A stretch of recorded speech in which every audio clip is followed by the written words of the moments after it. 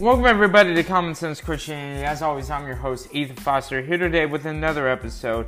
And y'all, if you haven't already, go check out our Instagram account, putting videos up there. And I started the YouTube channel back up again, so go check that out, all under the same amazing creative name, Common Sense Christianity. And Lord willing, we can reach people with our ministry to help them come in a saving relationship with Jesus Christ.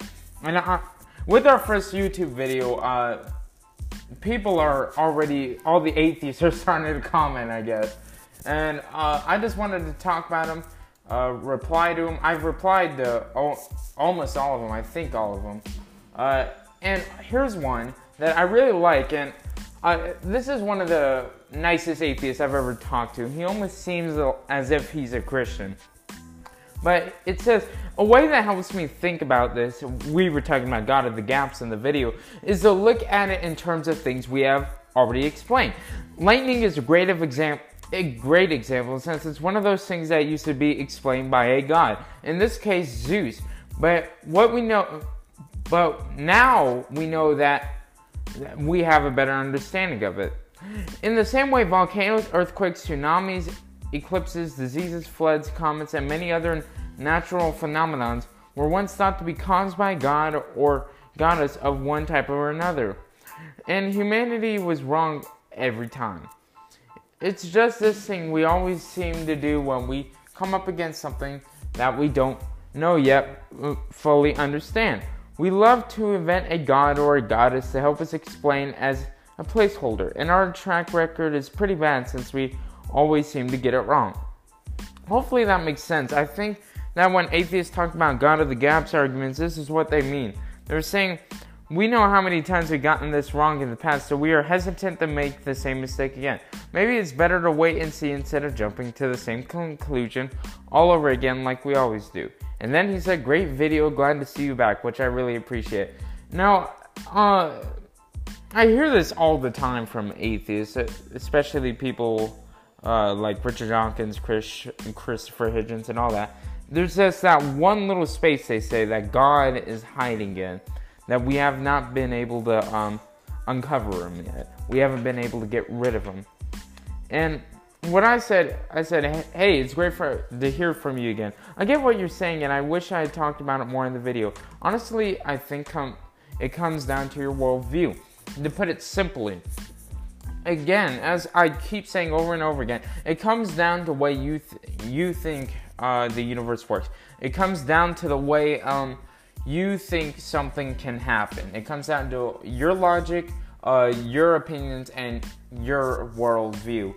And that's as simply as I can put it. And he responded, do you think that a better way for both atheists and believers to paraphrase it when it comes to the still unanswered questions might be something like, we don't know and we might never know, but it should be something we always try to learn more about.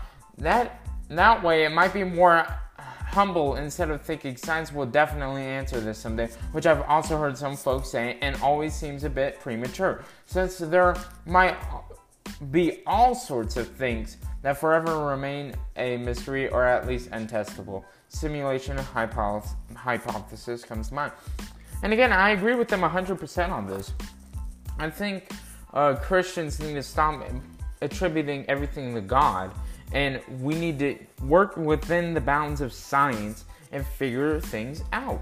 And then again, I do attribute things to God because I am a Christian. And like I've been saying this entire podcast episode, it comes down to your worldview. Let's go and move on to this next one, which is a much harder and much more interesting debate, I think. So she says, I'm not sure what atheists you've been talking to, but atheists do not assert that there is no God. If science does not show that, it just means you cannot assert, therefore, God without providing evidence for it. The worldviews of logic do not provide any proof for a God existing, simply because you perceive order. Therefore, God is an argument from ignorance. How is that an argument for ignorance?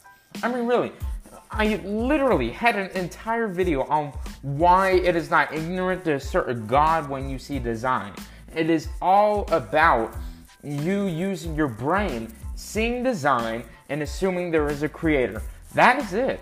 You can take the evidence wherever the heck you want it. I say there's a creator because I see incredible complexity in how everything works. And I think the easiest way to explain that is there is a creator. Now, I've admitted this. There is probably a naturalistic explanation behind it. But it still takes some sort of intelligence for it to repeat it. For example, scientists have tried to recreate the I guess you can say ancient environment from planet Earth around 3.5 billion years ago when life first appeared. And they have it under the same conditions, and they run certain experiments to see if they can create a cell, if they can create proteins, if they can create some sort of biochemical matter. And they fail again and again and again. And I always say, if they succeed, you are intelligent. There is no intelligence there. So again, I stress this point so many times. And she says, I do not see order just as many scientists do not, but that still does not prove that God does or does not exist. But I think someone acknowledged that in your video. Undeniably complex, really, even with the fact that most of the conceivable universe is uninhabitable for humans or any life form, even with the fact that Earth itself was uninhabitable for billions of years with single-celled organisms taking billions of years to evolve and adapt, only to be destroyed by asteroids, acid rains, and volcanoes. Even with you having to use the same organs you excrete waste from to sexually reproduce. Do you consider diseases and natural disasters intelligent design? Is there an intelligent If there is an intelligent design, it could not be that intelligent of this to be. Again, that goes down to opinion. And that's another point that I make. Yes, much of the universe is uninhabitable, but specifically the Earth was created just right for us. It's perfect here for life to exist. And the right conditions back in early stages of Earth's history created life. For example, that planet that smashed into Earth around 4 billion years ago, if that did not happen, we would not be here. And that's just one example of many I could bring up. And yes, life was tested. Yes, life has been wiped out numerous times. But if these extinction events, as we can see in the Ordovician, in the Permian, in the Cretaceous period, if those did not happen, we would have never appeared on Earth. So it depends on how you look at it. You see them as disasters pure by accident. I see them as a creator creating a perfect Earth for us to live on. And I'll go ahead and end the episode right there because we really just get into the arguments, and then she gets into the moral arguments, and then all sorts of different things that we have covered on the podcast, and we will continue to cover. Thank you guys for listening to Common Sense Christianity. Please check out the YouTube channel. Check out the Instagram account. Email me at commonsense-christianity-podcast@gmail.com if you have any questions. And until next time, I'm Ethan Foster here with Common Sense Christianity.